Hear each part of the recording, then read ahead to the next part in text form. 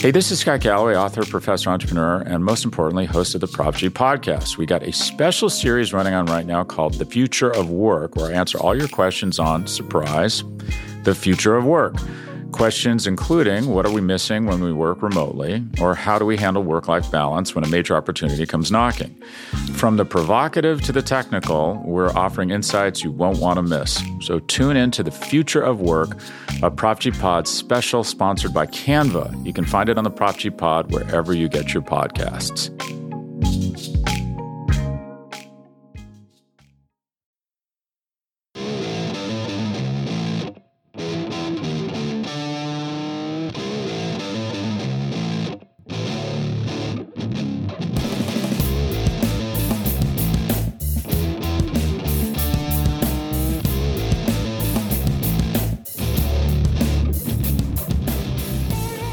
What's up, everybody, and welcome to episode 257 of the Talking Chop podcast. I am your host, Brad Rowland. It is 1 a.m. on Saturday morning, and I am joined by Scott Coleman, and Scott is obviously bad luck because this is another loss, and Eric remains undefeated. Hello, Scott. The Braves have lost twice this year, and for those who maybe know, maybe don't know, we kind of schedule our days out in advance, so we've known for a while that I was doing game 3, and then I was doing game 5, especially with the late start, and the Braves have lost both. So clearly the Coleman curse is very real. Here's hoping that you and Eric can bring us home this weekend. Yeah, that'd be nice. I did tweet this. This is going to be a little bit shorter of a podcast, which you probably already saw when you clicked on it. But given the very late hour, also the unfortunate result, and the early start time on Saturday, not going to go our full hour probably on this one, but we'll hit the highlights. Obviously a frustrating outcome. I think you and I talked about this 2 nights ago, but it's sometimes, or honestly most of the time, easier to lose in blowout fashion than it is in this fashion.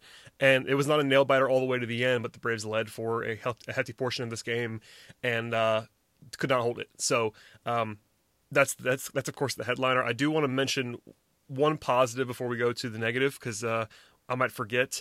And that is the work of A.J. Minter, who was fantastic in this game and honestly should have gone down in lore for the way that he pitched at the outset. Minter finishes with 3 innings, 1 hit, no walks, 7 strikeouts, career highs in pitches and innings. His first major league start happens in the NLCS. I just want to make sure we spent a minute talking about Minter, who I guess it went for naught in the end, but he was awesome, and that worked out very well. He was fantastic. I mean, he was fired up. I think the first pitch of the game was 98. And we've seen over AJ's career, when he is healthy and when he's feeling good, he is as dominant as any left-handed reliever in baseball. He was fantastic tonight, just popping the mitt, up, down. Fastball was great. His cutter was working nicely. So, yeah, again, it's going to be forgotten a little bit just because of the result of tonight's game. But whenever you do a bullpen game, especially a team like the Braves, who are not super familiar and comfortable with them, at least historically, you just didn't know what you were going to get, but he was fantastic, and it's a shame, hopefully, assuming if the Braves can go on to win this series, that he does get remembered well for his performance tonight. For sure, and we'll get into the bullpen game aspect of this. We knew this going in. Last night, Eric and I talked about it in advance, how this is going to be a very weird game, win or lose, with the pitching. I think just a lot of baseball fans and Braves fans are just not conditioned to full-scale bullpen games because they just don't happen that often. So there's a lot of people that don't really understand how they work, and there was some frustration happening that we'll address with the bullpen management. I promise that we'll get to that, but I know it's kind of a weird one, but Minter pitched great, obviously, at the outset. In lieu of full play-by-play, I want to hit the highlights here quickly. Obviously, the first inning, the Braves strike. After a couple of positives, Freddie doubles and then gets to third on a pass ball. Marcell Ozuna walks, and then Travis d'Arnaud breaks the seal with a sac fly to take a 1-0 lead. And by the way, I thought that ball was gone. I think we all did. I know Dustin May thought it was gone. He reacted pretty visibly on the mound, and I kind of almost forgot about this. But if that ball gets out of the ballpark, it's obviously a different game.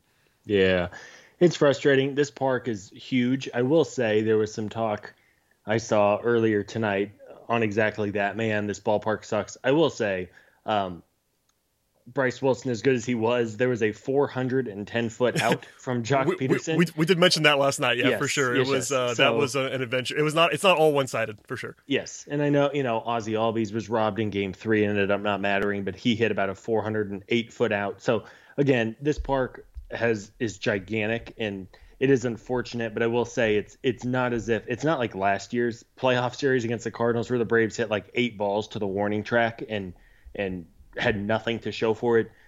It's a big park. It was unfortunate. You're right. If you go up 3-0 early there instead of 1-0, it does kind of change the feel of the game, right? Especially in a clinching situation. But it was a good job by the Braves early on to capitalize on the couple chances they had. Yeah, at least they score there, and then in the seconds after Minter shuts them down again, sort of a weird sequence, but they were going to try a squeeze with Pache. He didn't get it down. That was a weird decision. But fortunately, he lines one into center field, take a 2-0 lead. Could have been bigger. This is a missed opportunity, I would say, on some level. Not a huge one, but first and second, one out after that. And Acuna and Freddie come into the plate, and Acuna flies out, and Freddie strikes out, which is going to happen sometimes. I mean, I will say this: Ronald Acuna has not been great at the plate in this series. We talked about this last night on the podcast. People were asking me again tonight. I'm very confident he is hurt on some level. We discussed this last night as well. By the way, he didn't get hurt last night on the play. He obviously, did something where he stayed down, but he doesn't look like himself, which is unfortunate. He's still better than the other options right now, but we're all hoping he finds it again, because that's a spot that the Braves can't really afford necessarily. I don't want to put too much on Ronnie, because it's not like it was just him, but because I just said that out loud, we do acknowledge that he's not been great in this series. I know that. Yeah, he's been streaky his whole career, and we've seen the stretches where he doesn't make an out for 2 weeks. We've also seen stretches like this where he is scuffling, and I think you're right. I don't envision that he's 100%, and even if he's at 80 or 90%, that's still better than most players, but he is just a tick off. There was a cement mixer slider from Dustin May that he just missed earlier. He's been close. You hope that with potentially 2 games left in the season, we'll see how they go, that he kind of finds himself, and he did have some hard contact tonight, even if it didn't have a result to go with it. You just hope he's ready to go, but I'm with you. I don't think the wrist is 100%. Yeah. From there, we talked about Minter already, but obviously he was incredible. He actually outlasted Dustin May in this game, which is amusing. They go to Joe Kelly. So here's the first pivot point of the night. In the bottom of the third, it's Joe Kelly on the mound, who is not a great pitcher for the Dodgers. You get a leadoff single from Ozuna, a single by d'Arnaud, and then a swinging bunt by Ozzy to go second and third with 1 out. But then the big moment happens. Dansby hits this weird fly ball that was almost going to land short of Mookie Betts in right field. Mookie Betts a great play on it, to his credit. He's awesome out there. Makes a great catch, sort of a shoestring catch. Ozuna seemingly scores to give the Braves a 3-0 lead, but on replay, it was very, very clear that he left early and did sort of this weird hop play. Everybody saw it that's listening to this podcast, I know, but it was a great catch. It was also very bad from Ozuna. We are a pro Ozuna podcast, but that was a moment that he would like to forget for sure. Yeah, it was. Fox did shot a good angle of. He did have a couple players between him and Mookie, which might have shielded his view a little bit, and I get it. I mean, everything is so slowed down afterwards. It's hard to read a ball, whether it's caught, whether it hit the ground, when to tag up. It's unfortunate. I mean, sure, you wish that he would have held the bag for another half second. I'm honestly not sure if he would have been safe at the plate if he did wait to tag up. Of course, we'll never know that. But it was, I mean, looking back with hindsight, it did kind of change the game. Instead of the Braves being up 3-0 with 2 outs and a runner on base and really feeling good, shortly after, as we know, the game started to shift. Yeah, I'm glad you said that, because there is no guarantee that he scores if he tags up properly, or people mentioned like he could have just not gone. Yes, that's also true, but there's 2 outs in that spot. Like, he's not guaranteed to score later on in the inning. It wasn't like there were no outs and he got thrown out at the plate doing something weird with no outs. There was 1 out. If he doesn't tag up and go there, he might get stranded at third anyway. So it wasn't a definite run versus no run situation, but just the way he did it made it a little bit weirder. Just the kind of the hop step and all that. It was just not great base running. He's not a great base runner. Frankly, he's pretty slow, and that just wasn't great. It was a moment. I'm not telling you that the game definitely shifted on that play. It felt like it in the moment in some ways, and obviously with the way that things went right after that and the way the Braves stopped hitting from there, all the momentum people were out in that spot. I'm not a big advocate of that, but it was a play that we all circled, and obviously it would have been better if they had scored. So I want to stop here for a second. We talked about Minter. We lauded him earlier. They go to Matzik in the fourth.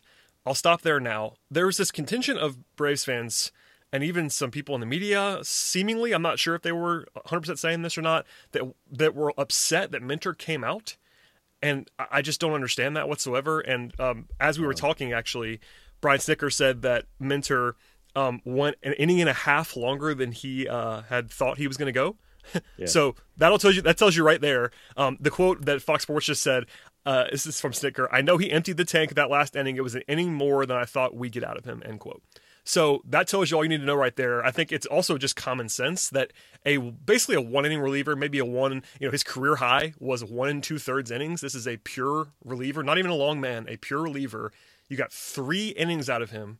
He threw a career high in pitches, and for some reason people were upset that he came out of the game. Like, he was awesome. We both praised him, but in that 3rd inning, he was not as good as he was in the first 2 innings, which is not a surprise. Like, he's gassed in that moment. So there was no chance he was coming back for the 4th inning. I just want to say that out loud because I was kind of baffled by some of the response to that.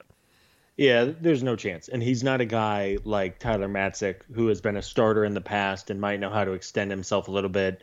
Sean Newcomb comes to mind, somebody who has starting experience. But no, I mean, he was clearly gassed. He was phenomenal after 3 innings. And at that time, after 3 innings, it was still 2-0. Yep. There was no guarantee. It's not like the score was 9-0 and you felt like you could coast and maybe you want to try to save it so you don't have to keep burning your bullpen.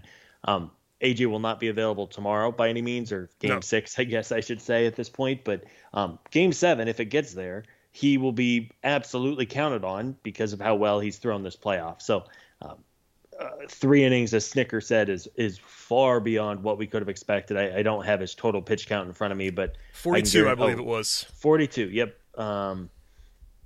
That's a lot. Far more than anyone could have expected. I think if you would have asked us, and maybe you and Eric talked about it, but honestly, I mean, anything more than 2 innings from AJ tonight was phenomenal. And again, it's unfortunate that the result went the way it did because he should be lauded for his performance tonight. For sure. And I honestly was just stunned. I thought it was kind of a no-brainer. There was real talk and realistic and I think responsible talk about pulling him before the end of the 3rd inning. But at that point, it was just also visibly obvious that he was not the same guy anymore. So, a no-brainer there. Now, the decision-making from there was a point of contention. We'll talk about this now. Corey Seager hits a home run. By the way, Corey Seager is completely outside his mind in this series. At the end of the night, I believe Corey Seager is slugging 1,100, not OPS, slugging 1,100 in the series. We gotta stop throwing him fastballs. Yeah, I mean, it's just bad. It's really bad. So they went to Matzik in the 4th. I was totally fine with that. They had O'Day warming up in the 3rd while Minter was still in there. People were seemingly bothered by this. I didn't have a problem whatsoever with Matzik being there. Matzik's been good. He's a potential multi-inning guy as well. He had really just the one issue against Seager, which Seager's killing everyone. And even then, Matzik pitched 1 1/3 and was totally fine other than the one bad pitch. Like, that's one where even the results weren't terrible. I don't know. I was fine with Matzik, is all I'll say. Yeah, he was fine. And he faced the middle of the order. As you said, Corey Seager's out of his mind right now. And the Dodgers lineup is so balanced. The left-right thing, it's hard to really attack that in any way, right? So he was fine, as you said, a guy who has experience. He can cover multiple innings if you need to do it. So you have to be able to cover those middle innings somehow. And I think he was the guy who I would have gone to as well. Yeah, no issue with that whatsoever. The bigger problem, of course, that we'll get to in a second, was the fact that Braves, after the Ozuna blunder, 9 straight outs, so 3 straight 1, 2, 3 innings. And if you count what happened in that inning, they actually had 11 straight batters get retired and 12 outs in those 11 batters. So that was a big part of the problem, too, is the offense went silent. They bring in Shane Green. Shane Green was also fine. I was not surprised he used him, but I was surprised he pitched him as long as he did. By the way, it was Shane Green's 3rd day in a row. So we knew he was available going in because Snit said so, but he pitched more than an inning and was fine for the most part. He gives up the infield single in the 6th to Betts on a play that Austin Riley couldn't do anything with. It wasn't his fault by any means. It would have been an absolutely heroic probably running like Derek Jeter-like throw for him to even have a chance at Betts. Yeah. So no issue with that whatsoever. You get a fly out to Seager. Betts steals second, and that sets up the rundown where it's actually a good result for the Braves. You basically flip Turner and Betts, so Turner is now running with 2 outs and a man on second. And this is where the game flipped because they go away from Shane Green, which is the right decision. You're facing Max Muncy. Green's already pitched for his third day in a row. It's more than a full inning already at this point in time, I believe. I'll stop here. They go to Will Smith, and it's the 6th inning. Will Smith is the 3-year, $39 million man. I know he was bad yesterday, but before that, he was really good in the playoffs. I said as much on the podcast yesterday. I was still confident in Will Smith. Obviously, didn't work out very well here. I have absolutely no problem with Snitker going to Will Smith. This became a talking point. Like, it was controversial to use Will Smith there, which I just think is absolutely insane. Like, it's not controversial at all to use the guy that's heavily paid. In fact, it's almost aggressive. Like, in terms of the traditional baseball sense, using your highest investment reliever in the 6th is like pretty aggressive grand scheme. And it didn't work. Obviously, the results were bad, and obviously everybody knows this. But he gives up the walk to Muncy, which Muncy just was not going to swing, and Smith couldn't throw him strike, and then the home run to Will Smith in the Will Smith versus Will Smith battle. But I mean, do you agree with me here? I just think that it's. I understand the results over process crowd is always out there, but man, that was one where. Come on, did you really think that Will Smith was pitching in this game? Because he obviously was going to pitch. No, I was fine with it. I mean, Muncy, it was a tough at bat. Will Smith just missed on a strike 3 by maybe an inch on the outside corner. I mean, just missed it. Home plate umpire was pretty consistent throughout the evening, and it was not a missed call, but it was one I obviously, Captain Obvious here, wish would have gone the other way, but it was just off the plate. Muncy put together a great at bat, and then. Looking back on it, the at-bat to Will Smith, my first reaction was he should have just kept the fastball up.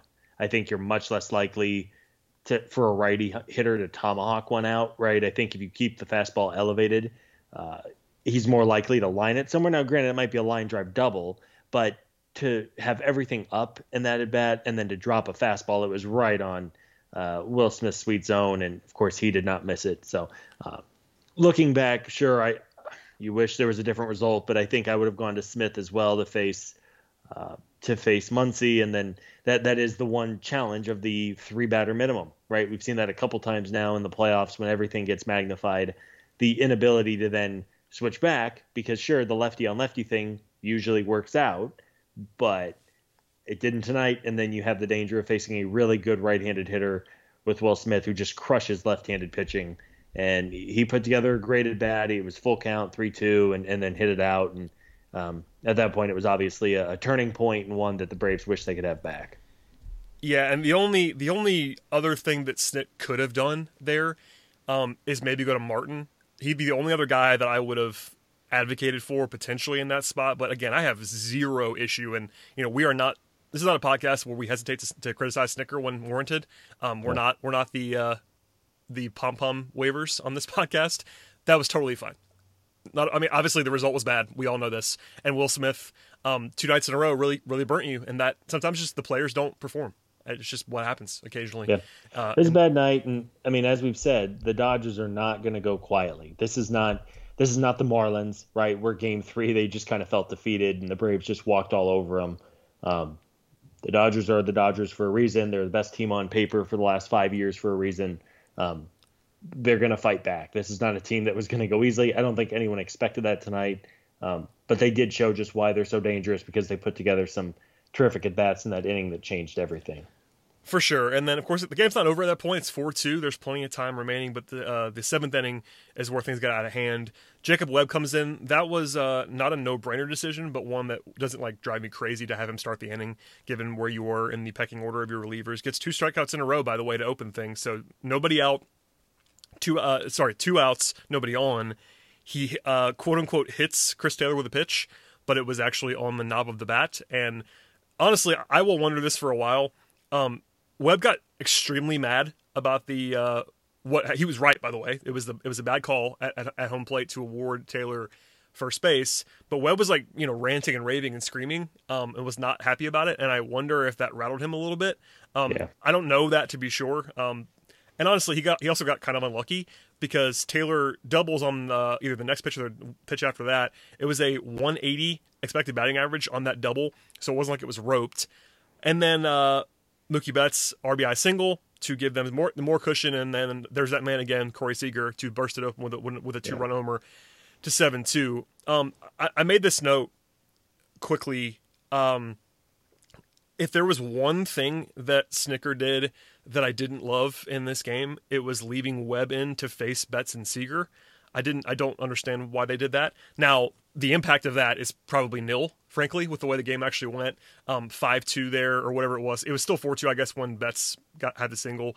But if you're looking at a controversial pitching decision, that was it. And even then, I wasn't outraged by it. I just think that was the one spot I would actually question. But Webb going there is fine. I don't know. That was unfortunate because it really was deflating. We all probably thought that the game was still winnable at 4-2, and deep down in the recess of my soul, I think 7-2 is obviously a lot different than 4-2. Oh, for sure. And I agree with you completely about Webb. He struck out the first 2 batters that he faced in that inning. And looked good doing it, by the way. Looked really good. You're right. I mean, there was like a 3-minute review. It took forever, and he was furious. It was 3 minutes to see a very obvious live. It looked like it was off the knob of the bat on a replay. I mean, it's like, what the heck are you doing? Right? This is a complete waste. Even old friend Josh Donaldson tweeted, that was 3 minutes of my life I'll never get back. I didn't see that. That's funny. And I think, his words to everyone's, right? It's like, what are we doing? So sure, in the moment, Webb is a young guy. He's never been in a situation like this. You wish he would have kind of composed himself and gotten out of the inning, because 4-2 is obviously a whole lot easier than 7-2. And then Seager, the pitch he made to Seager was a mistake. It was a fastball that just went right into his bat plane, and he crushed it. And again, they got to stop throwing fastballs to Corey Seager because he is literally not missing them. And if they want to win this series, they need to stop letting him, because he's really the only guy in the Dodgers order who has consistently hurt the Braves. I mean, if you look up and down the lineup, Muncy has a couple homers. Bellinger had a couple hits in games 3 and 4. But other than that, Mookie has been quiet. The bottom of the order hasn't done much. Seager is almost single-handedly carrying their offense right now, and you have to stop letting him beat you. Yeah, the only other guy in the lineup for the Dodgers in this series that has like great numbers is Muncy. Muncy has an OPS over 1,100 in the series, but yeah, your point is correct. It's Seager and everybody else so far. Like, Betts has been pretty human, knock on wood, in the series. Smith had the home run today, but he's not been great. Like, yeah, I'm with you. He really is the guy that they just can't seem to get out right now, and he's an awesome player, so that's not an indictment necessarily. But I don't know. I'll go to my grave if the Braves lose this series, thinking that Jacob Webb got screwed there by the long review, and as mad as he got and all that stuff. But obviously the Braves were still losing when that happened, so you can't say that they were going to win the game. But that didn't help. If there is a positive, and I guess I'm going to try to I'll do your job here and I'll transition us. Beautiful. If there was a positive, and we talked about this at the beginning about losing and the different ways of losing in a playoff series. The implosion by Webb was not great. However, it did allow for Josh Tomlin to work the final 2 innings. And if it was 4-2, I'm not sure if it would have been Tomlin. I think they might have tried Martin or Melanson. And of course, the benefit of that is then tomorrow, those 2 guys will be fully rested and ready to rock. And you hope that they're in a position to pitch with a lead late in the game as you want with those guys. So I guess if you are looking for a silver lining and a positive, they were able to give their 2 best relievers the night off and hopefully have them tomorrow. Yeah, that's a huge thing. Obviously, with Fried on the mound, you're hoping you don't have to use your entire bullpen in the same way that you did today. But yeah, being able to save some guys was very helpful. And that's the role of Tomlin, and Tomlin did his job and ate some innings after the whole thing was kind of decided. There was a mini threat by the Braves offensively where they got a run in the 8th, but it was sort of an ill-timed. In the inning before that, there was an ill-timed double play, and just a lot of brutal luck along the way, in addition to bad offense in this game. And by the way, after the 3rd inning, the Braves got 2 hits. So, yeah, and only 2 extra base hits in the game. The thing is about plays like the non-tag up by Ozuna that changed. We'll never know. I mean, is it a coincidence? Possibly. Was it a dramatic shift in the game, and was it because of that one play? Also certainly possible. You just never know, right? I mean, it's the old thing in football. Does the offense get going because the other team missed a field goal? I don't know. Maybe they did. Maybe they didn't. Maybe it's because they have a good offense. Maybe it's because they were due to have a quiet night. But yeah, it's unfortunate. Frustrating night all the way around. As you said, there were a couple of rally chances for the Braves, even down 7-2. We've seen how quickly this lineup can put up runs. Wasn't meant to be, and hopefully they're able to close it out tomorrow. Yeah, we'll leave tonight in the past to end the podcast. Looking ahead to tomorrow/today, 4:38 start, Game 6, Fried versus Buehler. Headline matchup, of course. Fried has still not lost a game this season that he has pitched. That hopefully will continue on Saturday. You mentioned the bullpen stuff. The guys who we don't think will be available real quickly. I mean, Green's pitched 3 days in a row. I can't imagine he's going to pitch tomorrow. Minter is not going to pitch tomorrow. Smith and Madsick 2 days in a row now. I don't think you probably want to use Smith, frankly, given how he looked these last 2 days. Yeah. Maybe give him the day off, and you still have to use him in Game 7. You can't just bury Will Smith. That's not a reality. But I think after these 2 days, he's probably an emergency option tomorrow. But again, hopefully you get 6 out of Fried, 7 out of Fried, something like that, and you don't have to worry about it because you do have your big guns available, and that is quite helpful, of course. Yeah. I don't know. Do you have any thoughts about tomorrow other than it's obviously a much more conventional game than it was today where both sides were in their bullpen super early. This time it's more of a heavyweight matchup and a more traditional look. Yeah, I think for both teams, unless they're just getting absolutely bludgeoned, I think both Fried and Buehler can just about lock themselves in for 90-plus pitches tomorrow. Now, you hope that 90-plus pitches covers 5, 6, 7, 8 innings, but both bullpens are worn down. This is why teams don't love doing bullpen games, because then whenever you aren't doing a quote-unquote bullpen game, it's harder then to find guys who are fresh that you can rely on. So it's going to be a battle. Again, it's both teams, number one. You do hope if there is a benefit to this, everyone kind of figured with good reason on the other side of things, as the Rays went up 3-0, they are now playing Game 7 tomorrow with the Astros. And that's why the Braves game's at 4:30, because the Astros keep winning. Yes. I mean, if you're looking for a positive, and I guess, sure, every Braves fan on the planet wanted to wrap this up tonight, but it's not as if, assuming they would have played the Rays as of 48, 72 hours ago, you would not want to face them if they would have had like 4 days of rest compared to the Braves, because there's just so little time. The World Series starts on Tuesday. Yep. So the fact that those two teams are having to stress themselves out and play tomorrow, even if the Braves have to play Sunday, there really shouldn't be a ton of a change in, pitching matchups and whatnot. So hopefully they're able to wrap it up tomorrow and advance for the first time since '99. Yeah, the only caveat there, and obviously all caveats apply here. We're not counting this as a win in this series. We know that it's not. The Braves are still favorite at this moment at 3-2 for sure. But to the World Series point that you just made, it'd be good. This is quite obvious, but it would be good, separate of just winning the series. It would be good to win on Saturday, because if you have to go to Game 7, you will have neither Fried nor Anderson on full rest until Game 3 of the World Series, and that's not what you want. You do not have to go to the World Series. Obviously, it's better to get to the World Series regardless, but you don't want to have to open the World Series with Kyle Wright in Game 1 and Bryce Wilson in Game 2. That's not what you want. So, and by the way, there are off days in the World Series, so if you can line it up where you have Ian Anderson pitching Game 1 of the World Series, he can definitely go twice. Fried can definitely go twice, and all that stuff. So there are obvious pressure points to just winning the series, but there is a little bit of extra motivation to win it tomorrow instead of Sunday. Yep, absolutely. Hopefully they can wrap it up and don't have to go to Anderson. You would hope that they can take advantage of this 3-1 lead, and as we talked about, regardless of how it goes, they've had a great first 5 games in this series, and here's hoping, man. What a shame. I don't think anyone wants to go to a Game 7 just because Game 7 terrifies me. Even if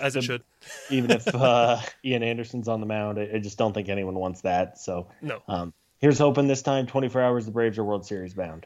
Yeah, there's really no strategy either. We'll get out of here now, but there's nothing really that's to discuss about tomorrow. The lineup's going to be what the lineup is. They're facing a righty. That means Markakis in left, and that means what's going to happen. I mean, there's nothing There's no uncertainty going into tomorrow. There was a lot going into today, a lot to discuss last night with Eric, and this time around it's like, all right, Max Fried, go get him, line up, go get him, go score, go score more than 3 runs, and go to the World Series. Huge analysis there from us. All right, well, Scott, thanks for joining me. If you have anything else to say, please say it. If not, plug yourself and what you got going.